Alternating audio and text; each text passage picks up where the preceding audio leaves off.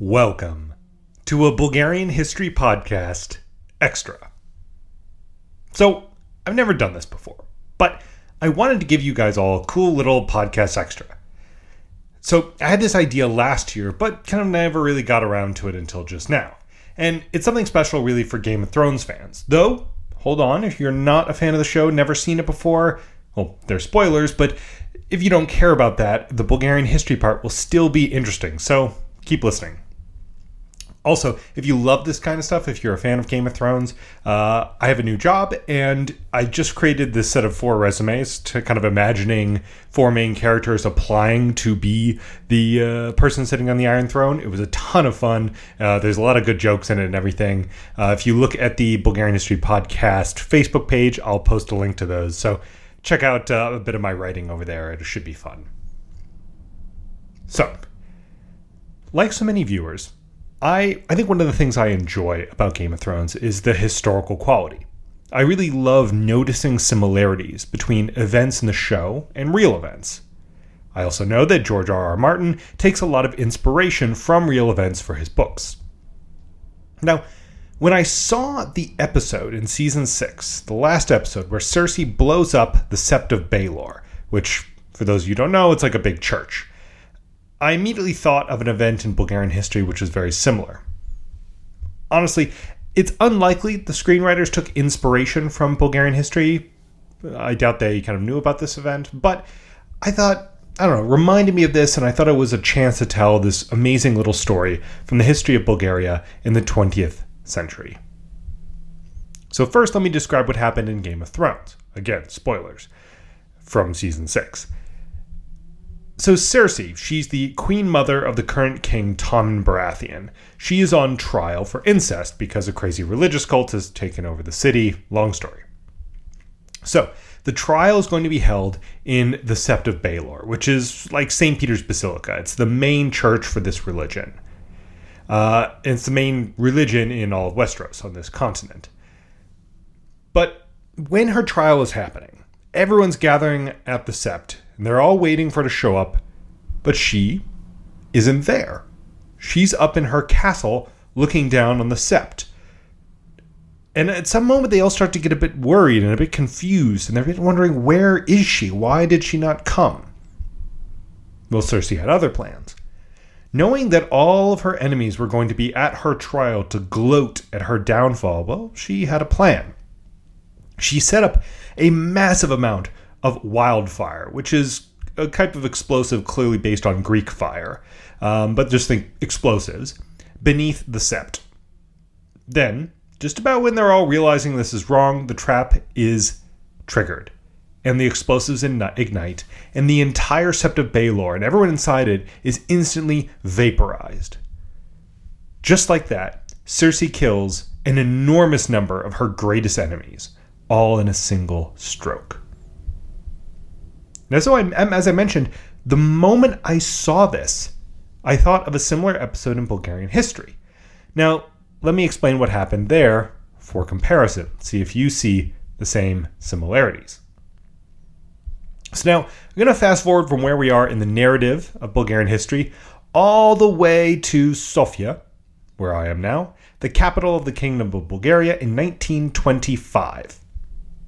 2 years before this, in 1923, the Bulgarian Communist Party orchestrated the failed September Uprising.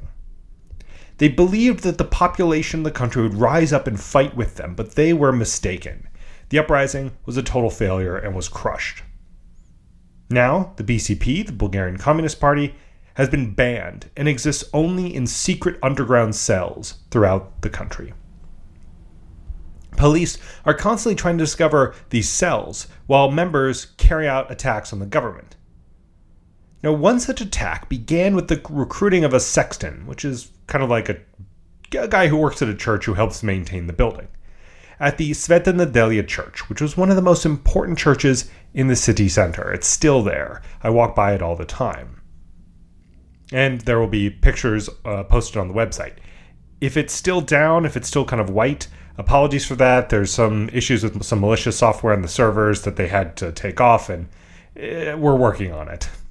But anyways, check out the website for photos of all these things. So, members of one of these secret cells of the Bulgarian Communist Party developed the idea of assassinating the chief of police and then carrying out an attack at his funeral. See, this, it was believed, would allow them to kill many, many senior enemies in the police, the people who are trying to track down their secret cells and kill them. So are you starting to see the similarities with Cersei's plan? Well, the Central Committee of the Bulgarian Communist Party actually rejected the idea because they thought such a serious attack, killing the chief of police, should really be part of a larger coordinated effort. However, after further attacks by the police resulted in more deaths amongst the ranks of the communists, the cell which came up with the idea decided to ignore the command from the Central Committee and carry out the attack anyways. And so, over the course of several weeks, 25 kilograms, about 55 pounds of explosives, were placed in the cupola of the church. That's kind of the roof, the raised roof. But the funeral of the police chief came and went. The high security at the event convinced the attackers to change their plan. So instead, they moved on to assassinate the highly respected general Konstantin Georgiev instead, knowing that his funeral would also be held in Sveta Nedelya, as he was such an august and respected figure. The funeral began at 3 p.m. in the afternoon, and the church was packed with people mourning the loss of this general. At about 3:20, the two planners set the detonation and left.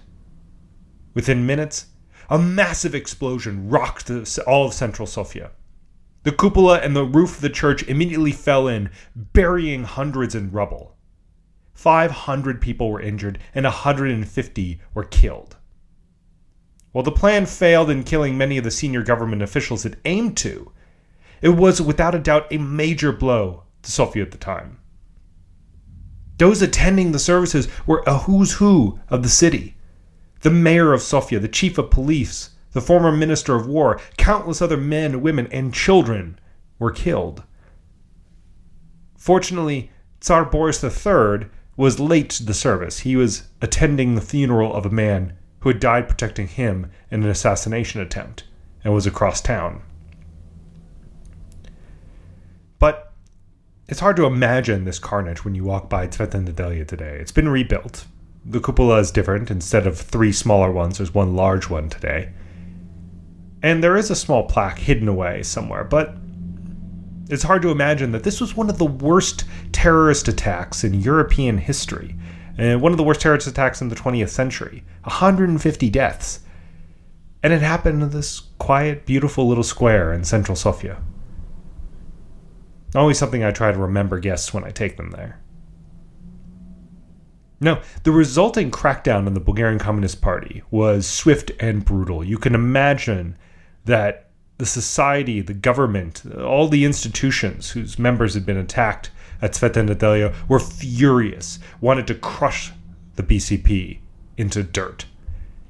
And so, the crackdown led to hundreds of deaths and a major blow against that organization.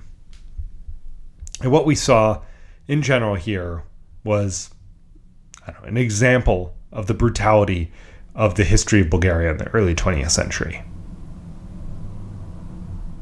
So that is the story of the bombing of Sveta Nedelya Church. Now, as I said, I don't know whether George R. R. Martin knew about this event, probably not, but I think it probably is the closest historical equivalent to what Cersei did in the final episode of Season 6. Now, admittedly, she did not plan on her trial. It was just sort of, it was an unfortunate thing that happened to her, and she came up with this explosion plan to take advantage of the situation, while the Bulgarian Communist Party set in motion the circumstances which allowed them to mount this attack. But still, it's an interesting historical parallel and a little vision of 20th century Bulgarian history, which I suppose we'll get to in a couple years. So that's it. I hope you all enjoyed this little podcast extra. Please get in touch if you thought it was cool, if you liked it, if you have some ideas for other little extras I could do. I'm always up for getting some ideas. Also, like I said, check the website for kind of photos of the church before, during, and after the bombings, and a photo of the modern memorial. And for all you Game of Thrones fans out there, enjoy the Season 7 finale, and please, no spoilers. Thanks.